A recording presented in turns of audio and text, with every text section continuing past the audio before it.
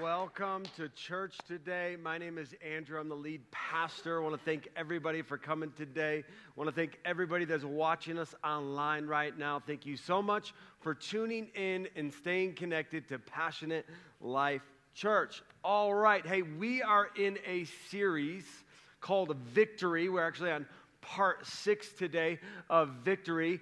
Before we get into it, it is the first of the month, the first of every month. We take communion together as a church. The only thing that we ask, if you want to take communion with us today, is that you are a follower of Jesus. If you are not a follower of Jesus, in about 35 minutes, I'm going to give you an opportunity to give your life to Jesus, and you can take communion with us, okay?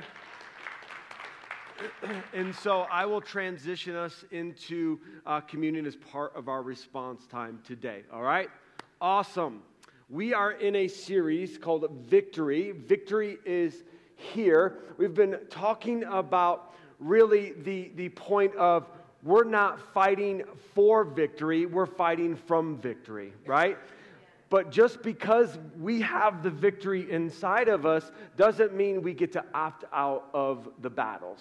Right? We're constantly fighting through the battles, even though that God has given us the victory, even though victory is inside of us through the power of the Holy Spirit, and we still have to battle. That's why we've been going through, that's why we're going through the armor of God. And so last week we kicked off the armor of God, talking about the belt of truth. And the belt of truth is so important. It is the first piece of armor that we put on. Why? Because it centers us.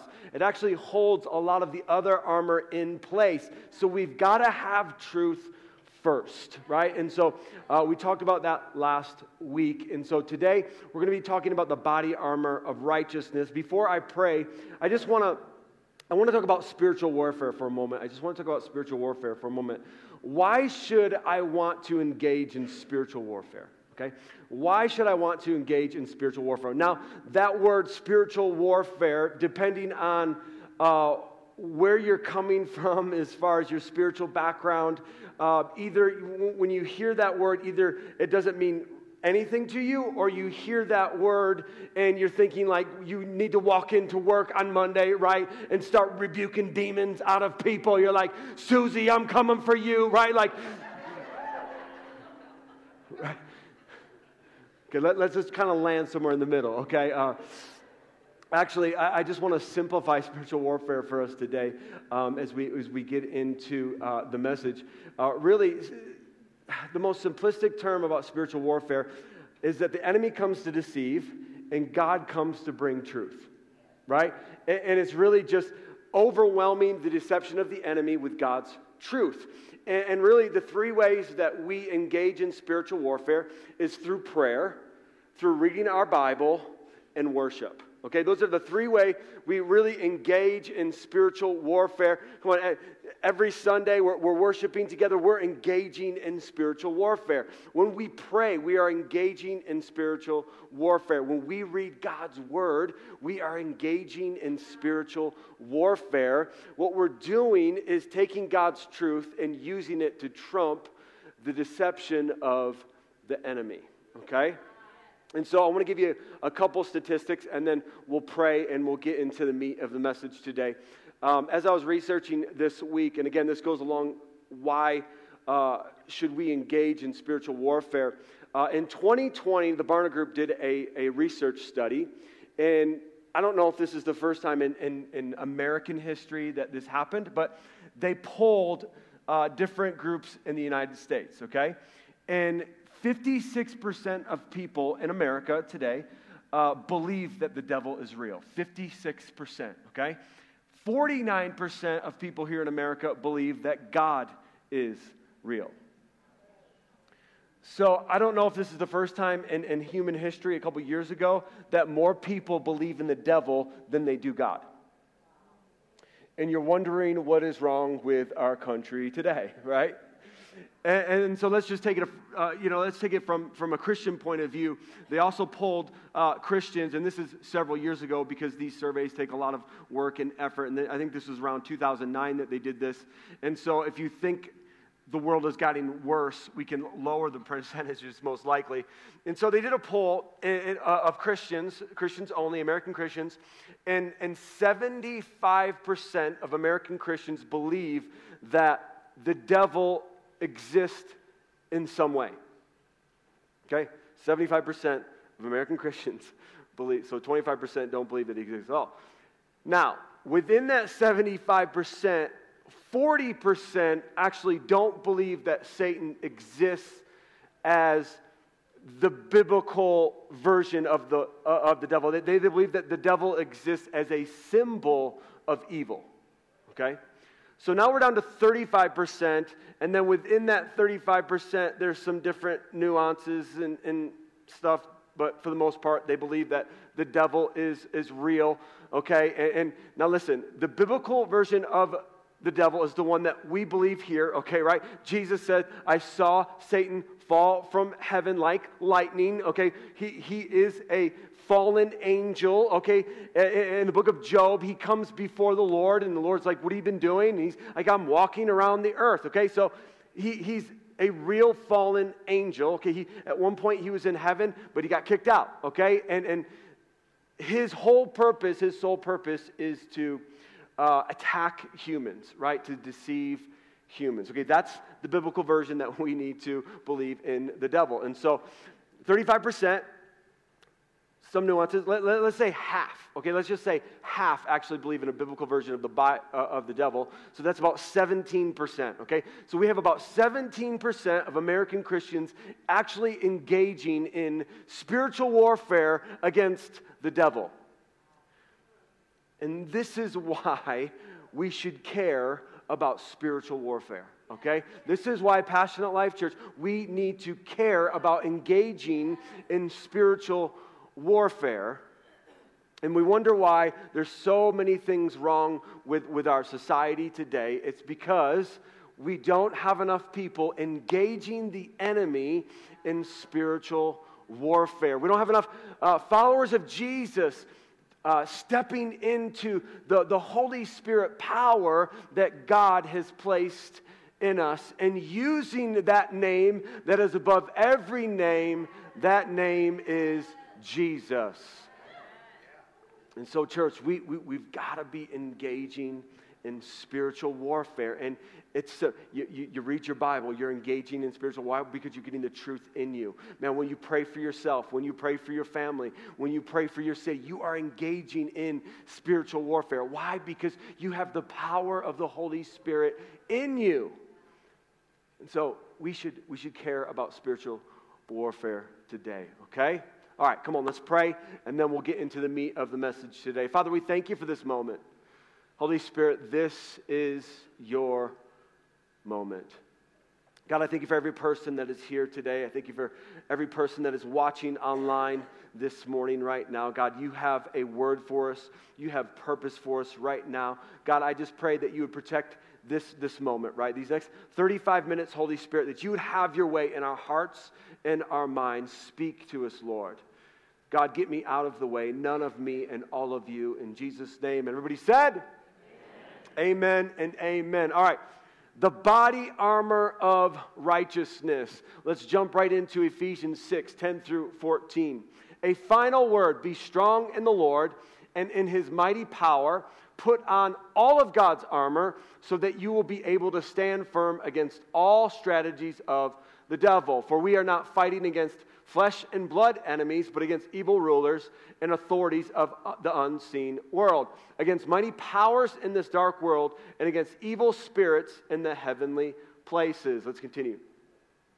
Therefore, put on every piece of God's armor so you will be able to resist the enemy in the time of evil. Then after the battle, you will still be standing firm. Stand your ground, putting on the belt of truth and the body armor of God's righteousness. So what is the purpose of the body armor? What is the purpose of the body armor? The purpose of the body armor is it protects our internal organs, more specifically our heart.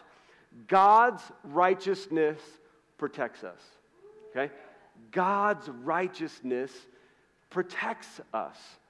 And so Now, remember, when the Apostle Paul is writing this, he is either looking at or he's imagining a Roman soldier, right, with all of his stuff on, right, and all of his gear on. And he's writing it symbolically to how we have weapons in warfare. We have weapons, when we go to battle, and he's taking the imagery of that, and he's placing weapons that God has given us, right? Truth. We should have truth wrapped around us. The body armor of righteousness. Now, and because here's the thing, church. Here's the thing. Because God isn't looking for, He's not looking for more fans, okay, that are ready to cheer God on. What God is looking for, He's looking for soldiers, okay? He's looking for soldiers that will engage with the enemy, that will engage in spiritual warfare, man, that will pray, that will stand on the front lines, that will bring down demonic strongholds in their city and in their state, in their country. Like He's building soldiers. He's building an army. Here at Passion Life, we're not building a social club. We're building an army for the Lord. And so that's what I believe that the Apostle Paul is trying to convey, that, hey, he's building warriors. He's building soldiers that are in active duty, okay? And we're always in this active duty mind frame because the enemy never sleeps. The enemy is always attacking. And so we need to make sure that we are wearing the armor of God. The breastplate of righteousness, if you think about it from a Roman soldier perspective, they weighed 80 to 120 pounds. I mean, if you can imagine that. But they had to be heavy. They had to be sturdy because they protected all the internal organs, specifically the heart. And listen to this, church. God's righteousness protects our heart. We need to protect our heart with God's righteousness. Okay? And so, what I feel like is going to be helpful today, I want to talk today from an Old Testament, an Old Covenant perspective of righteousness, and then I want us to look at a new covenant perspective of righteousness, because I feel like it'll bring a depth to this word righteousness that I think we get intimidated by, right? Oh, righteous, I can't be righteous, right? It's a big word, right? But I just want to bring some clarity and some depth to this word righteousness and what it meant in the Old Covenant and what it meant in the New Covenant. And so let's look at the Old Covenant definition of righteousness from Psalms 89:14. Let's read it. Righteousness and justice are the foundation of your throne. Unfailing love and truth walk before you as attendant. Look at this. Even David writes this. Truth goes before God's righteousness, right? Just like how the belt of truth comes before righteousness, truth actually holds righteousness in place, okay? And so righteousness and justice. So righteousness is living right before God. Justice is doing right, okay? Righteousness is living right. Justice is doing right. Now, if we took the Old Covenant principle to us today, if Jesus never came and died on the cross, you can probably imagine what life would be like. Basically, Passionate Life Church would just be a huge farm filled with sheep, okay? And every Sunday, you would come and your family would pick out a sheep, and I would kill that sheep, and the blood of the animal would cover your sins. And so basically, every Sunday, I would just be killing sheep all day long. Right? I mean, because this is what it was like under the old covenant, right? You were cleansed up until you sinned again, and then you were under the power of sin again. That's why Jesus had to come and bring a permanent system. Thank God, the majority of my job description isn't slaughtering animals, right? Come on. I mean, if you can imagine, right? Friday night, honey, make sure we bring an animal on Sunday. Had a bad day yesterday, right? Like we're so blessed to live under the new covenant. And so and let me just sidetrack for a moment, okay? Because I feel like this is also going to bring depth to what is happening today. I think this will bring some understanding of what's happening in our culture today. Satan knows that God's throne room is made up of righteousness and justice, right? He knows that. He knows that his foundation, they're almost like two pillars, okay, that make up the throne room of heaven, and that is righteousness and justice, okay? And so we look at America today, and America was really built off of those two things, righteousness and justice. And you look at our political landscape today, right? And you have Democrats that believe in justice, right? They're all about justice and doing what is right for the marginalized and the poor, and that's why they want to create systems to help them. And then we look at the Republicans, right? They're all about doing right? Like right living, and now the parties now have become muddled, and who knows what they believe now. But they used to believe in pro-life, right? They were against gay marriage and all of that. But now it's gotten muddled together. But it used to be that, right? And so as we see, Satan took two things that God literally built his throne room on, and he smashes them together. And he causes division, and this is how our country is eroding from the inside out. And this is how Satan always does it. He takes two things that are good, and this is why some of us have struggles in our marriage, right? He takes two things that are good, something that is ordained by God, and he tries to smash them together and erode us from the inside out. And that is what is happening to our country today. Our country is so divided. A nation divided cannot stand. Church, our only hope is the church in America would get a fire underneath them and begin to pray for revival. And that revival would sweep our land. And people would be awakening to the lies of the enemy. And really, the lies of anything on television. I mean, it's bad, but we see that this is what Satan is doing. He's dividing us from the inside out. He took two things that God literally builds his throne room on, righteousness and justice, two good things, and he pits them against each other. And so let's look at New Covenant definition of righteousness today. The covenant we are under today, and what's awesome is we're taking communion today, so we'll also talk about these covenants today. Go ahead and put up Romans 3, 21 through 23. But now, God has shown us a way to be made right with him without keeping the requirements of the law. As was promised in the writings of Moses and the prophets long ago, we are made right with God by placing our faith in Jesus Christ. And this is true for everyone who believes, no matter who we are. For everyone has sinned. We all fall short of God's glorious standard. So here's the new covenant, right? We needed someone to take our place. We needed someone who was perfect, okay?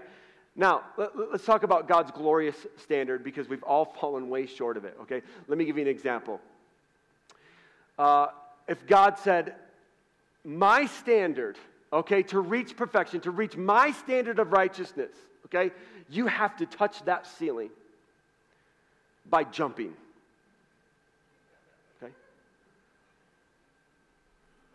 Listen, there's no amount of box jumps or squats or how tall you are, right? You're not touching that ceiling on your own, right? It's literally impossible for us to vertical jump and touch the ceiling, and that is the point. On our own strength and ability, we cannot reach God's righteousness. We cannot reach God because His bar is perfection. He needed perfect. And that's why he sent his only son, Jesus, to become that perfect, spotless lamb to die on the cross for us and allow us to step into this new covenant where we don't have to sacrifice animals anymore, because he was the last sacrifice once and for all, past, present, and future. He covers all of our sins. He took all of the sin and the curses upon himself that day. Why? So we could live free from the power of sin over our lives. So thank Jesus for that. Come on.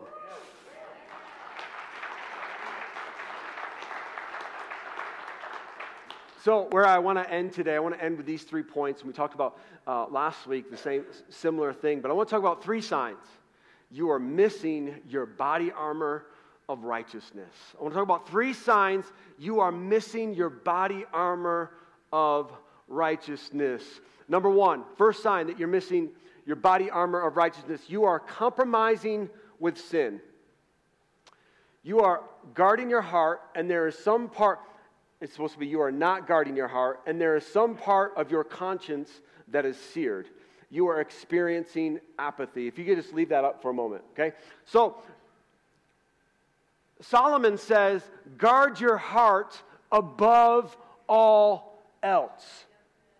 And so when we don't guard our heart, it's probably because we don't have our body armor of righteousness on. And the whole point of this armor is that we're wearing them, okay? That we're putting them on every single day. And if we are compromising with sin in our lives, and listen, church, it just takes one.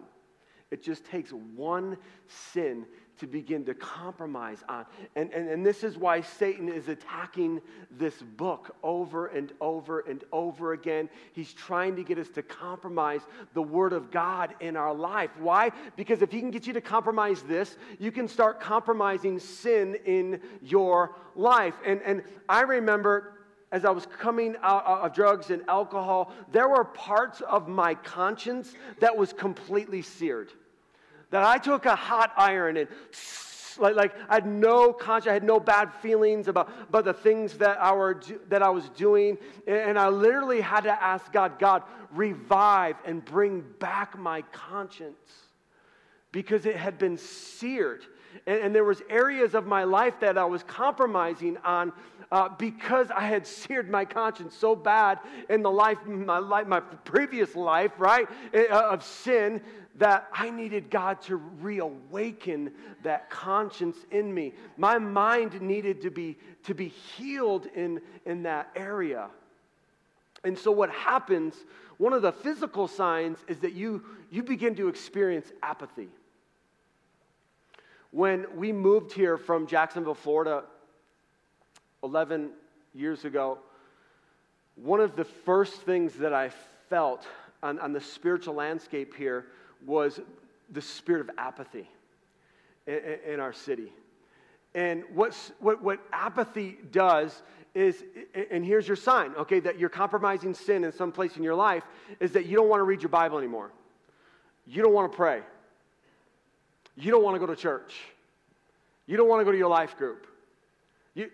You're struggling to connect with God. You're probably compromising sin someplace in your life, and you've opened the door to apathy in your life, because first it starts with the spiritual, and then it goes to the physical, right? All of a sudden you're tired all the time.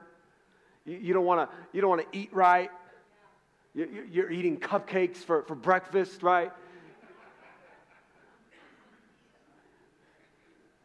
You're eating frosting out of the can. Come on, somebody.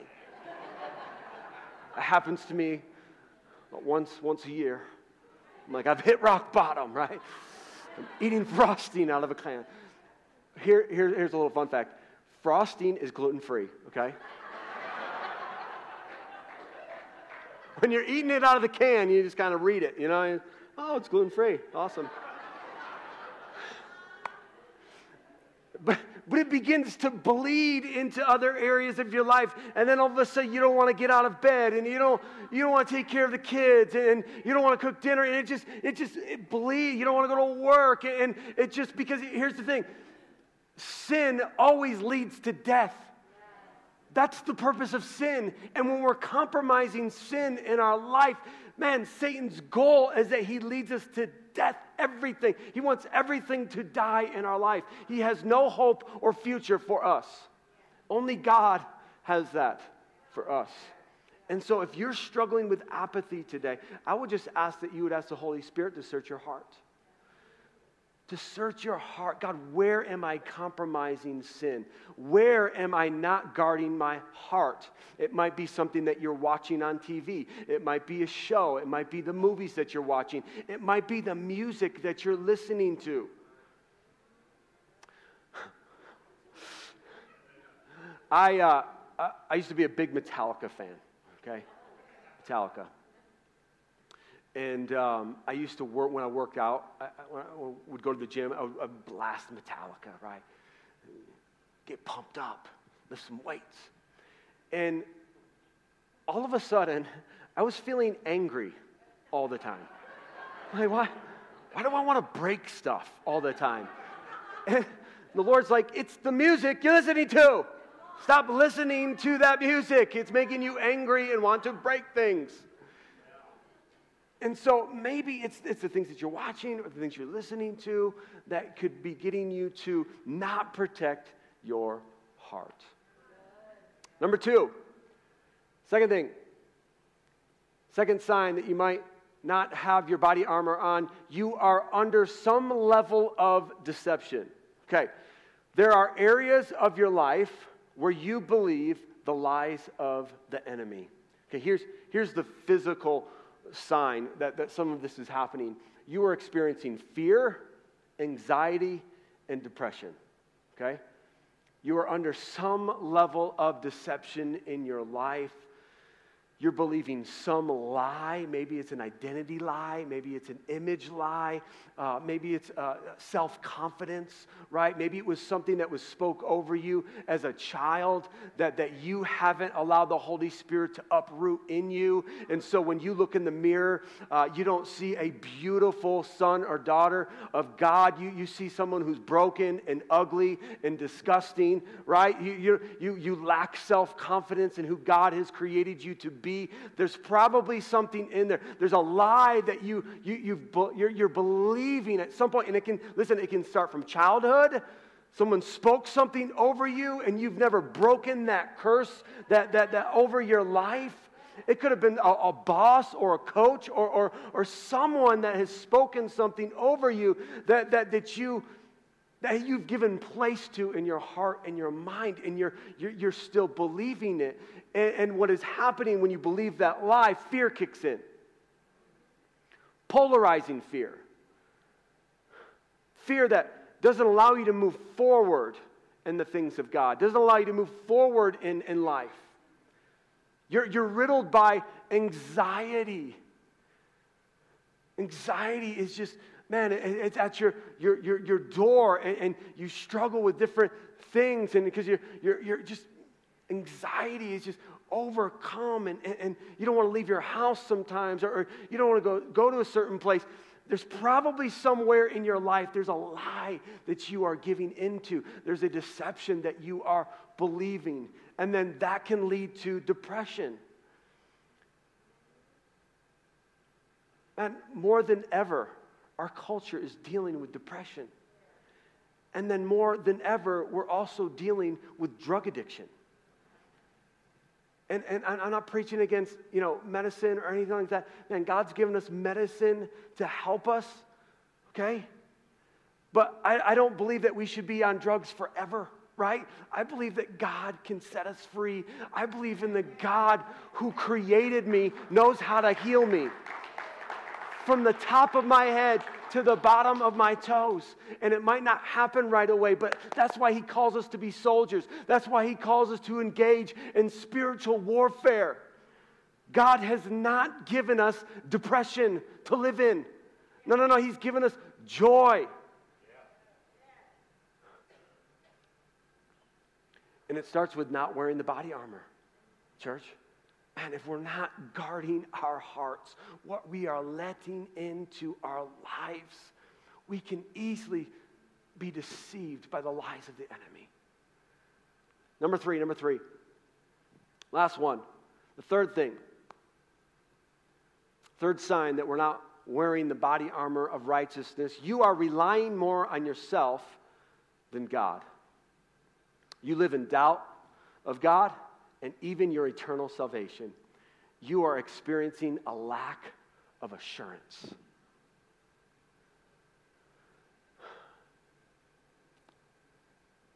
Sometimes this happens depending on what, and maybe you grew up in a legalistic, very judgmental culture where for many years of my life, as I was a little kid, I thought when I sinned, if Jesus came back, I'm left behind, okay? I grew up in the era of fire and brimstone and that Jesus could return at any moment. And if you sinned, the last thing you wanted to happen is to be left behind. And so I would ask for forgiveness multiple times a day, okay? And I was just gripped by the fear of going to hell all of the time. And guys, God doesn't want us to live that way, okay? And it comes from this place of self-righteousness. And God wants us to have assurance. He wants us to have a blessed assurance that Jesus is mine. Right? He wants us to live with the blessed assurance that the Holy Spirit lives inside of me. And Satan attacks that, right? We talked about that a couple weeks ago, that he wants to fracture the confidence that we have in the power of Jesus. Because he doesn't want us to use the name of Jesus, because he knows that he has to bow. His demons have to bow and flee from the name of Jesus.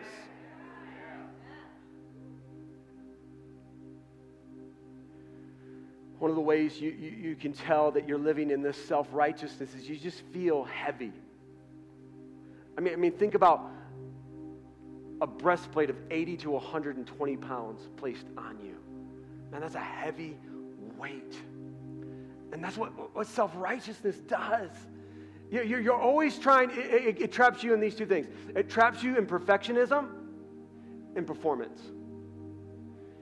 And if you're doing good, if you're performing well, man, you're on cloud now. Like man, you are telling everybody about Jesus, and man, God is good, and you're putting things on social media, what God is doing in your life. Man, God's great, God's wonderful. But when you're not performing well, you go dark and you struggle. You're like, will I ever be good enough? No. You will never be good enough. That's the point. That weight of self-righteousness that you're carrying, man, I got to perform, I got to strive for perfection. There was only one person who was perfect, and they nailed him on a cross.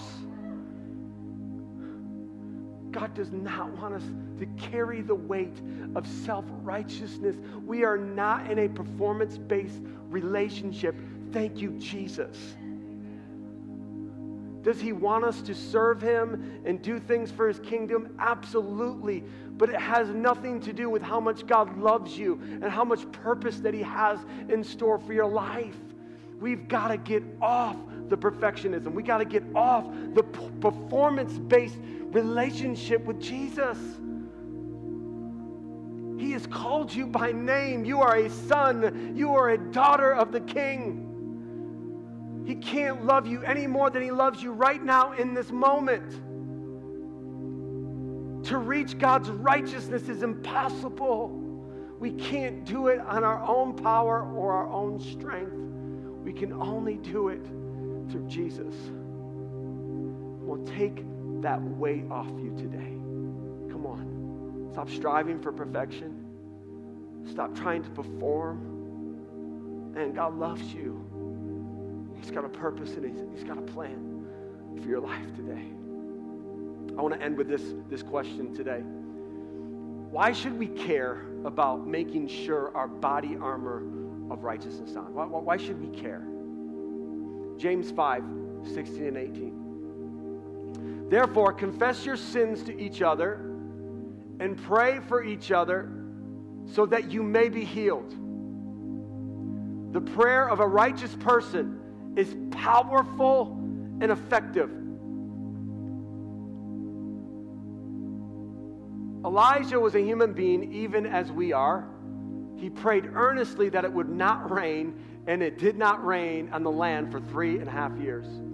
Again he prayed, and the heavens gave rain, and the earth produced its crops. I don't know any follower of Jesus that doesn't want their prayers to be more effective. Guys, righteousness is the key. Righteousness is the key for our prayers being more effective. And how do we get right with God? By confessing our sins. Staying in this place of repentance. Not staying in this place of perfection and judgmentalism and legalism. No.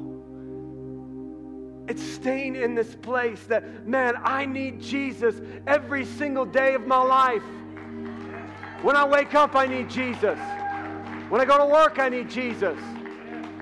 When I'm with my kids, I need Jesus. In my marriage, I need Jesus. In my workplace, I need Jesus. When I go to bed, I need Jesus. It's in this place where our reliance is on Jesus, not on me.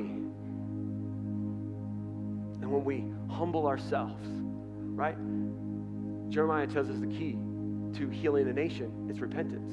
If my people repent and pray, that's what we do every Sunday.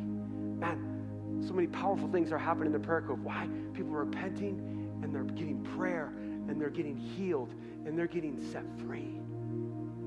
This is what Scripture tells us. Come on, church, we got to make sure we are wearing our body armor of righteousness. Come on, let's bow our heads and close our eyes this morning. Maybe you would say today, Pastor, I've never said yes to Jesus, and I need to today.